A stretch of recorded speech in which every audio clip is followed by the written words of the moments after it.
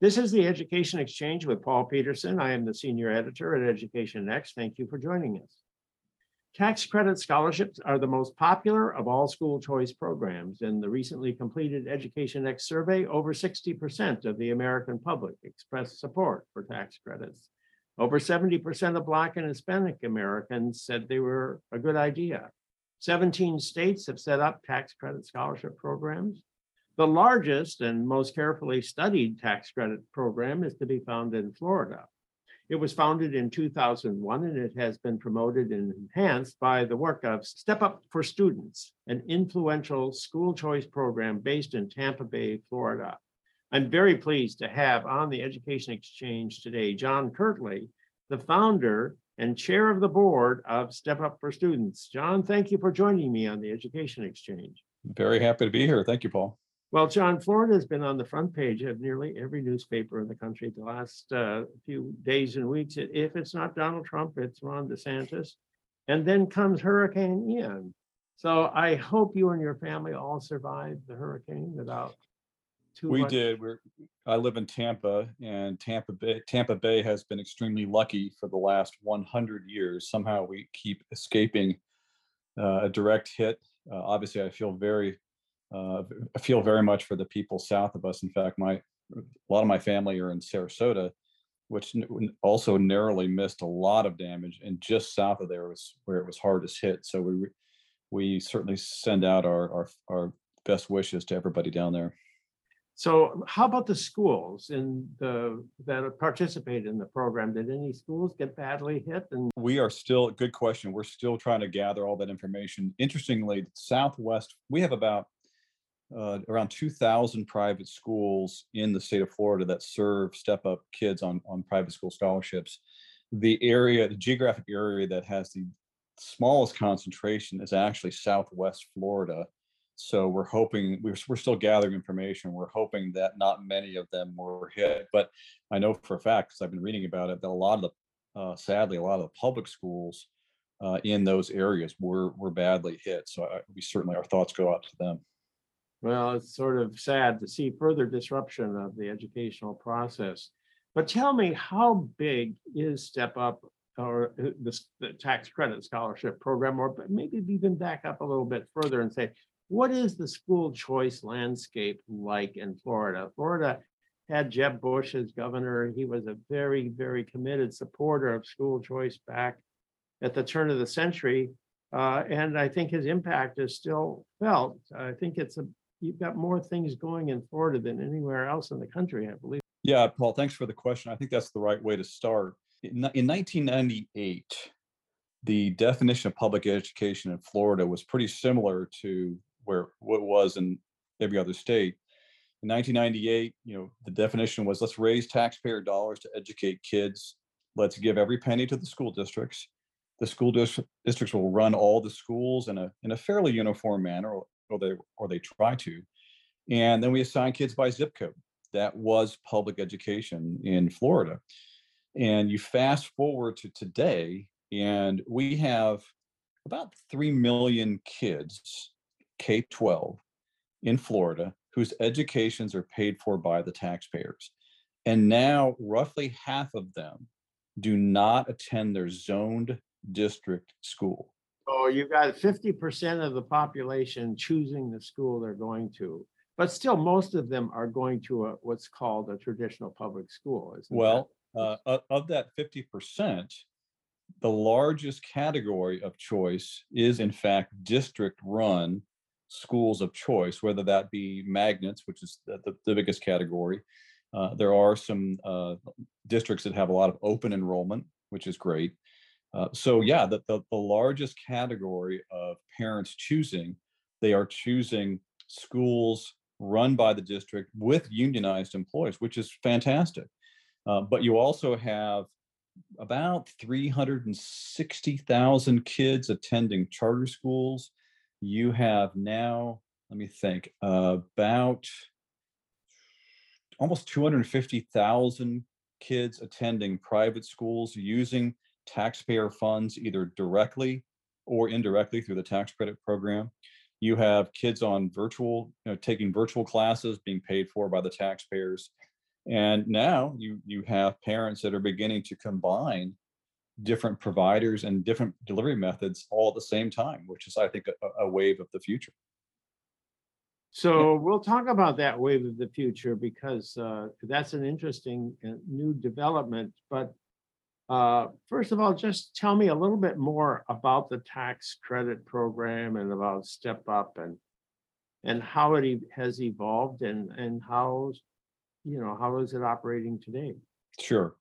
Well, the origins of Step Up are quite humble.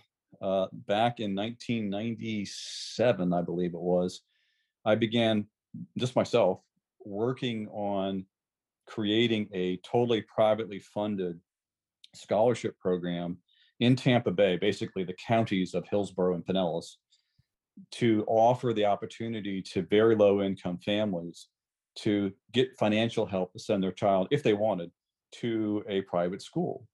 And I was very much a neophyte in both policy and politics at that time.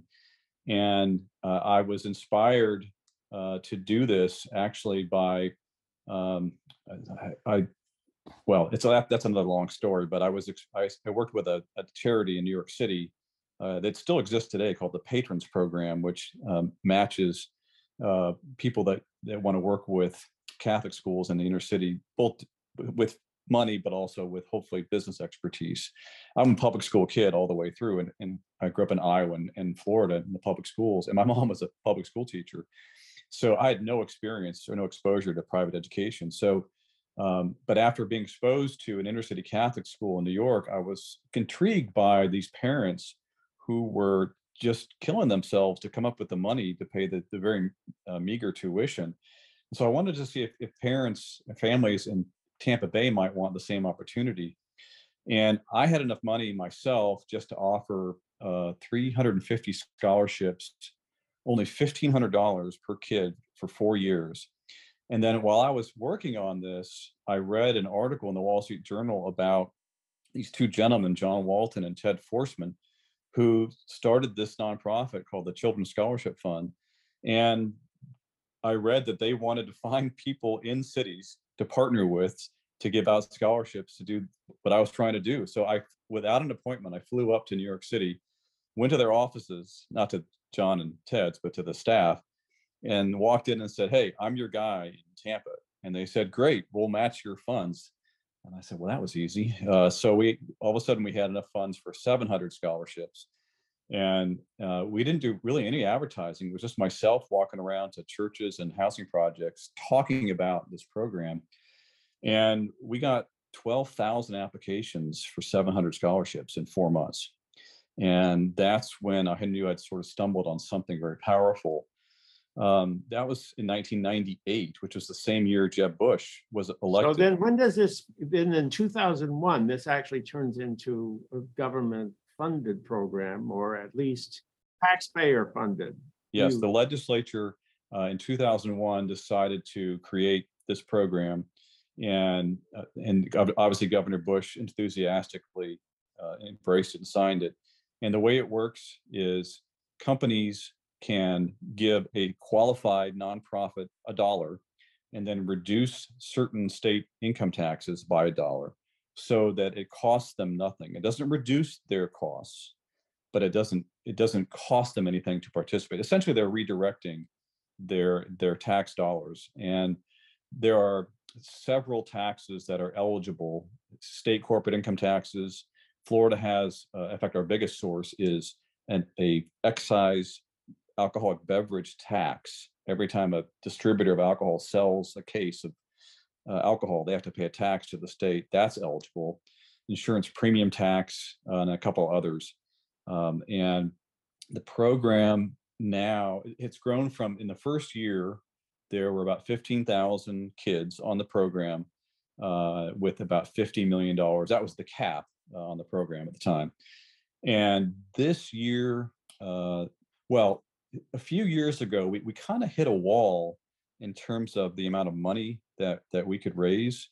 at around $700 million per year. I heard that there were groups out there that were organizing against businesses that contributed to the scholarship program, so that a lot of businesses began to sort of say, this is too politically hot for us to get Oh, no, involved in. no, we've never, I mean, we've, over the last 20 years, we've lost maybe 3 donors that were minor for that reason. And we're still raising the highest amount of money we've ever raised. It's really hard to raise a lot more than $800 million a year. And we kind of hit that wall a few years ago. And I don't want to get too detailed for your audience, but you know this quite well, Paul. Early on in the history of school choice in Florida, in Jeb Bush's reform plan, there was a voucher program, and it was based on the performance of public schools. If a public school got an F grade 2 times in a 4-year period, then But that program was declared unconstitutional, as I recall. exactly. So it was in place for 2-3 years, but that's the one thing Florida still doesn't have, right? Oh no. So for many years, people felt with the state supreme, we had a very what's called activist state Supreme Court as opposed to a constructionist. And so they issued this ruling against Jeb Bush's voucher program, which was, I'm trying to be very objective here. It was a creative interpretation of our state constitution. Let's put it that way. I think they said something that the schools have to be part of a unified system, and this. Well, we have something called the uniformity clause in our state constitution, which says Florida will create a uniform system of free, efficient, high quality, and safe public schools, period. That's all it says. It doesn't say what it can't do. And the state Supreme Court back in, I guess, 2005 or 6 said, well, we have decided that phrase says precludes Florida from doing anything else, including creating a state-funded voucher program out of the state budget. And so in 2018, Ron DeSantis was elected governor. And it just so happened that 3 of the state Supreme Court justices had to retire. We have an age limit in our state. And Governor DeSantis appointed strict constructionists to the state Supreme Court. And so after that occurred, the risk of any kind of judicial restraint on the structure of school choice was removed. And so remember, as I mentioned, at the time, we hit this wall of raising money at around 700 million and about 100,000 kids on the program, tax credit program. The legislature and Governor DeSantis created another program called the Family Empowerment Scholarship. And this is a private school scholarship that's funded directly through the state budget, something that the previous state Supreme Court said was not constitutional. But yeah, that sounds like a voucher program to me.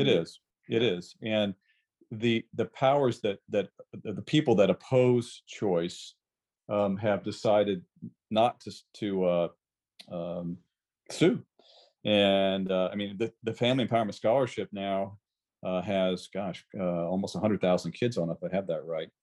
And so I think they realized that any constitutional challenge to that program would not be viewed favorably by the current state Supreme Court. So now we have 2 programs that essentially have the same criteria. It's income based, it's means tested, but they have 2 different funding sources, one from the tax credit, one from the state budget. Well, John, let me ask you this question. Given the size of all these choice programs, is school choice applicable in Florida that it isn't in other parts of the country? I know that people are talking about parents getting a lot more involved in politics, and that the 2022 midterm elections could be shaped by education issues, just as they were in Virginia. And is school choice something that becoming so popular in Florida that you can't criticize it? Well, I would say you can't criticize it, but it's getting harder to be against empowering parents who want educational freedom when your constituents have it or want it, especially the former. And now, we have, as I said earlier, basically around 250,000 kids who are attending private schools on various programs using taxpayer funds directly or indirectly. We have and a lot of the concentration of these students, the programs are majority minority, meaning a minority of the kids on the programs are white. Most of them are kids of color, and the average household income for the means tested program is around $40,000.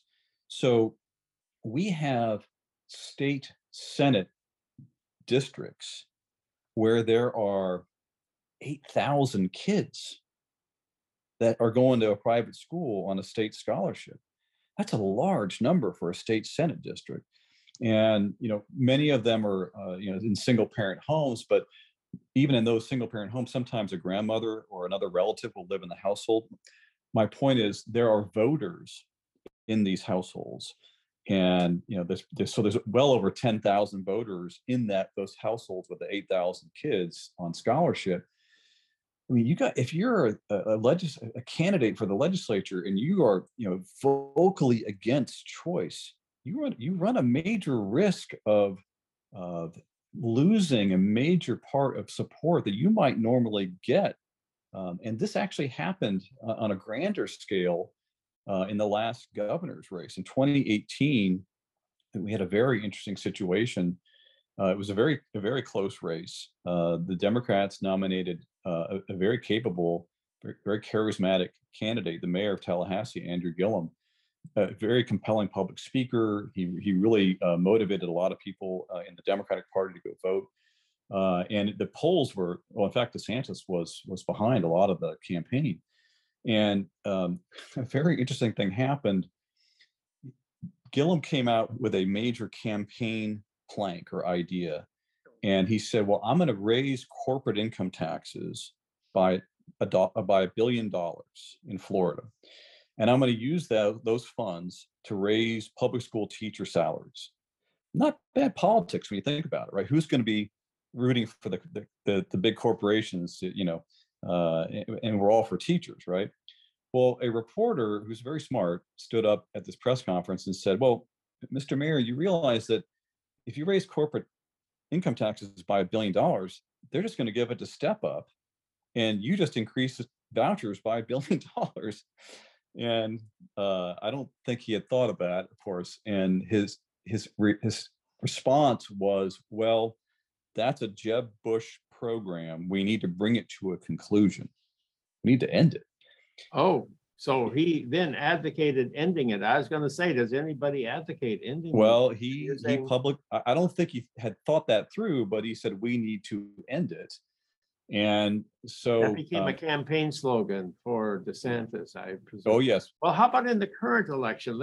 Let's fast forward here, because one more side note. DeSantis got, according to CNN exit polls, he got 18% of African American women's vote.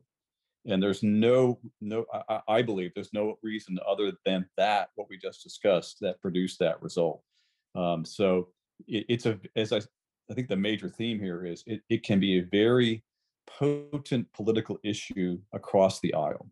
Well, is Chris, he's running against DeSantis, as I recall, in the upcoming election. So correct. Is this close? And how is this issue playing currently? Well, Charlie Crist, he used to be a Republican. Now he's a Democrat. He was a very strong supporter of choice when he was a Republican governor. In fact, he signed one of the largest expansions of the tax credit program in its history. But now, well, I'll just illustrate by action. His running mate is the head of the Miami-Dade Teachers Union. That speaks volumes about his enthusiasm and support for strong choice programs. And she's very vocal. I mean, she has said publicly that these programs should not exist. Not only private school choice, but charter schools. So that doesn't really send a great message to parents that where to whom choice is a very major issue. So do you think this is going to be a decisive issue in the election coming? Decisive, like it was. Well, I don't know if it's very hard for me to say what was decisive or what will be decisive. I don't. There are many other issues and many other contrasts between the two candidates, but this is certainly a big one. It's hard to say what will be the biggest. Well, so does this have any end? You talked about school choice is now 50%. Are we going from 50% to 75% in Florida? No, I don't. Well, it's hard. I don't personally think so. But it's hard for me to say. Of course, I'm personally agnostic as to where children go to school or if they even go to a building to learn. A lot of kids during the pandemic and families learned how to customized educations to a large degree. We could talk about that. To me, the most interesting place to look is Miami. In Florida, every county is a school district, unlike other states like Texas, which I think has like 2,000 of them. Every county in Florida is a school district. So we have some very large ones. Miami-Dade is the largest. Miami-Dade has it's the third largest school district in the country. That percentage in Miami-Dade of kids who are now taxpayer funded but not attending their zone school is now over 70%. It's fascinating. I believe that Miami-Dade is the freest market for K-12 education in the country. Well, it also has some of the highest test score performances when you compare it to other cities around the country. It is the best performing large urban district in the country. And I believe that the choice element is one of the major reasons for that. And I give a ton of credit to the former superintendent, Alberto Cavallo, who's on the board of your organization. He never feared or denounced choice. He embraced it. And from the day he became superintendent, he made public, strong statements. I can cite them from memory. I mean, one of them was, choice is a wave. I'd rather ride it than be crushed by it. I mean, you can't make a stronger statement than that. And he also, I can't remember the exact words, but he said, I'm not afraid of choice because we as a district will offer our parents choices that they want to take. And he did exactly that. They created over 100 magnet schools in Dade County, and some of them are ranked as some of the best high schools in the country. So I guess my wish is that other superintendents across the country, and even sometimes in our state still, would look at the lesson of Miami-Dade and say, look, choice is not something to fear. It's something to embrace. It's really, I think, inevitable, but it's not something to fear. It can be a win for everyone. Well, so how about the other educational issues that are out there these days? We have all kinds of talk about the curriculum, the teaching of slavery, the teaching of patriotism, the treatment of students who are from transgender backgrounds. This has been a big conversation nationwide.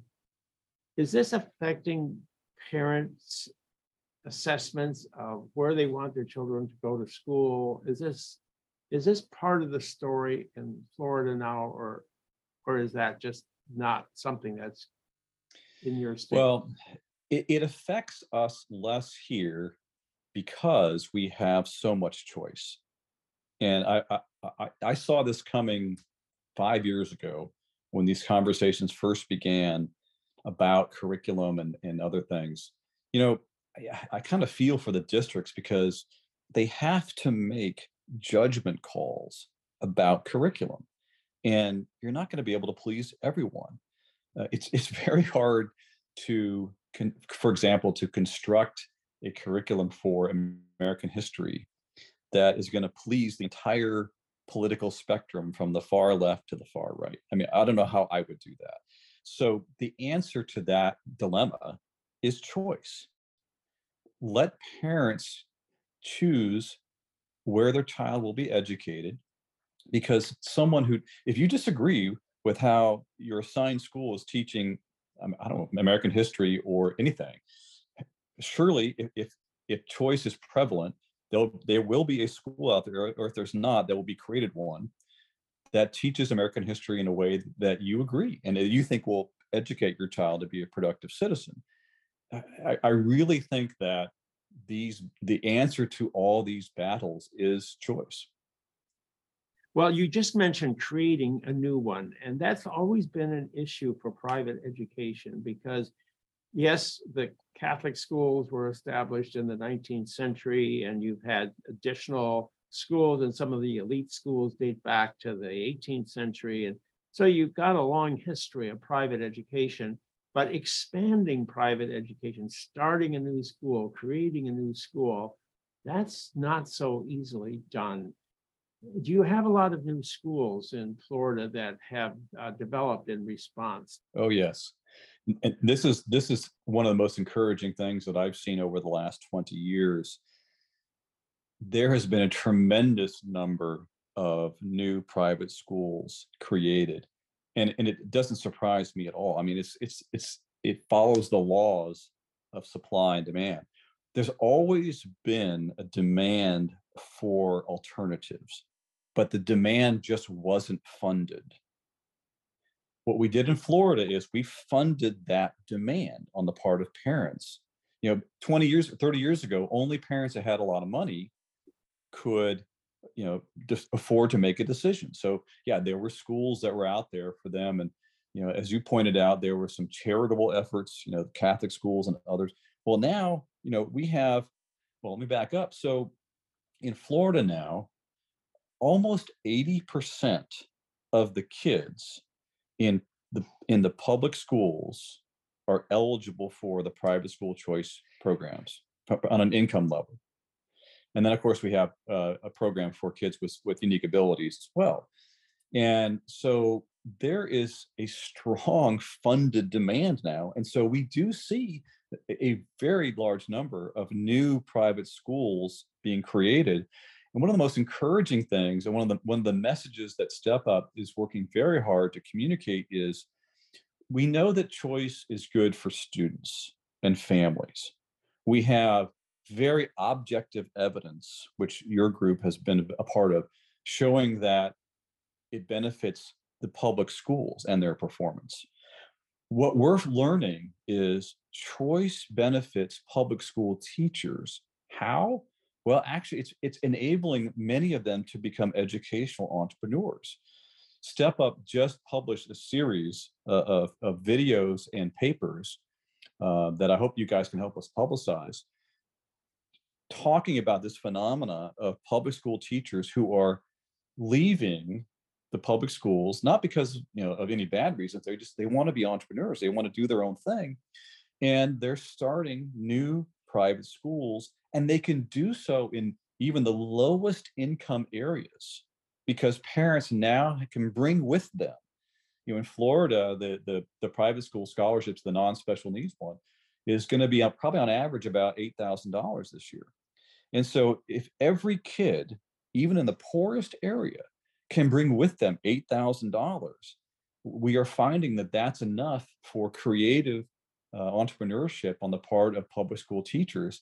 And you see these tremendous stories of these wonderful teachers who are realizing their dream of opening their own school. I think it's one of the untold stories in the whole choice movement. Well, it's exciting, but it does invite the question: how about programs that are really not proper educational institutions? Are you worried about that? Has that happened where charlatans have gotten involved and said, yes, there's $8,000 on the table there for every student, I'm going to get some of that for myself? Florida, I believe, has done a very good job. The legislature and the governors have done a very good job of designing our school choice laws such that there is a tremendous amount of accountability, both academic, financial, and other. On the academic side, every kid who takes one of the income-based private school scholarships, by law, must be given a standardized test, either the state assessment or another one that's approved by the Florida Department of Education. I think there's about 7 of them, but they're all the major ones that you guys know. They have to give by law one of those tests to every one of their scholarship students. And then they have to report those scores to Florida State University, who every year online publishes a report showing how the kids are doing as a whole, and then down to the school level without violating privacy laws. So you can go, Paul, you can go online and say, I just drove by this private school over here. I heard that they take, 100 scholarship kids. I wonder how those kids are doing. You can go and figure that out. And then on the financial side, financial accountability for schools, if you're a startup school, you have to have a surety bond for 1 semester's worth of tuition, such that if, whether it be through fraud, hopefully not, or just mismanagement or just bad luck, school doesn't make it, the state is protected in terms of the tuition. And then if you take on an annual basis $250,000 worth of scholarship kids, then you must, again, by law, get a legitimate third-party CPA come and look at your books and evaluate certain aspects of your books and submit that report to the state. And if you don't do these things, you're out. They kick you out, and it has happened. I mean, there have been some schools, I cannot fathom why. I mean, maybe once every 10 years that don't comply with the testing regime. And to their credit, the Florida DOE, they'll kick them out, and they're quick to do it. So to answer your question, look, I think Florida, there's a spectrum of accountability on one end and the free market on the other, right?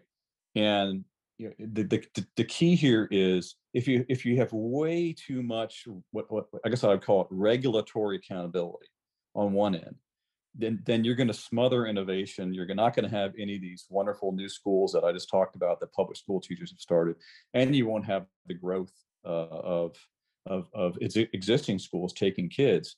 And a great example of that in real life, which you probably remember, was with all good intentions, the Louisiana legislature created a voucher program many years ago, and they said, well, you can't take more than a certain percentage of kids on the scholarship program. Well, that eliminates the start of school, right? By definition, you can't start a school to serve scholarship kids. And then the law said, well, and if you can't show this amount of learning gains within X number of years, we're going to kick you out of the program. Well, what does that do? That prevents the private schools from taking the hardest case kids because they don't want to take a risk on them. So there are unintended consequences of some of these regulatory accountability measures that we have to be careful of. But of course, on the other end, you don't want to have a complete Wild West, because in that case, you'll have many more instances of fraud or abuse. I think in Florida, we've established a wonderful medium of very strong fiscal and academic accountability. And then we also have things like the law states that every single person at a private school serving scholarship kids who comes in contact with kids has to go through the same background checks as public school employees.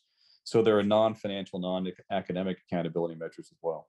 Well, all of this has led Florida to show much more improvement in its educational system than most states in the country. In fact, I think I can't remember for sure if it's Arizona or Florida that's the #1 improving state in the country. I suppose it depends on what statistics you use. Yeah, well, it depends on what time period you look at. And to declare or to give detail on that, in 1998, there were, I believe, only 37 states that gave the NAEP, National Assessment of Educational Progress.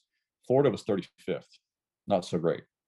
And in 2018, we were 5th. And if you adjust for income, we're #1, because the states that are ahead of us are wealthier than we are. But even if you don't adjust for income, we're #5, 35th to 5th, during this time period when choice was gaining a stronger and stronger foothold in the state. Paul, I can't tell you how many times, every time we pass a school choice law here, there'd be some newspaper that said, this is the end of public education. This is the end of our public schools. And what has happened, on the contrary, is that our public schools, to their credit, have answered the challenge, have seen the competition, and have improved tremendously. And that's what I have personally But had. isn't hoped this would taking happen. money away from the public schools? That is what I hear from teacher organizations again and again. It's taking money away. How do you respond to that criticism? It's a Well, very first of powerful all, criticism. A lot of people, oh, of course. it's not for me. Well, the first thing Money away. Yeah. I say is I would rather fund students than systems. And then I would tell them that, public education is the goal. It's not a system of unionized employees and buildings. But then, you can also cite statistics like the fact that, for example, in Miami-Dade County, and I love it. That's one of my favorite districts. I'm not picking on them, and I'm not saying it's wrong. If you look at per pupil spending, it's right around $15,000 per kid. And I'm not saying that's what it shouldn't be. Maybe, I just don't know. Maybe it should be higher. But the scholarships are about half that. So if you do what the union tried to do when the Florida Teachers Union in 2013 filed a lawsuit asking the courts to shut down the scholarship program, Step Up for Students, and evict, at the time, 80,000 kids, poor kids, mainly minority kids, from their schools. They said, do it, shut it down, kick them out. Well, if you did that, and, we have, now probably 40,000 kids in Miami-Dade on our program. Okay, what's going to happen the next day after you shut down this program? Those 40,000 kids are going to flood back into the Miami-Dade school district. There'd be chaos. There's no place for them to go, and it would cost the citizens more money. I don't see how that's a productive exercise. Well, I think that this argument gets pretty weak once you get to the size and extent of programs that you have in Florida. But it's probably still going to be part of the conversation out there. But John, this is an exciting story that you've laid out there in Florida. I thank you very much for joining me on the Education Exchange. It's an honor, and I hope to see you soon. I've been speaking with John Kirtley, the founder and chair of the board of Step Up for Students. It plays a key role in sustaining Florida's tax credit scholarship program. I am Paul Peterson. This is the Education Exchange. Please join me for a new podcast released on the Education Next website every Monday at noon Eastern Time.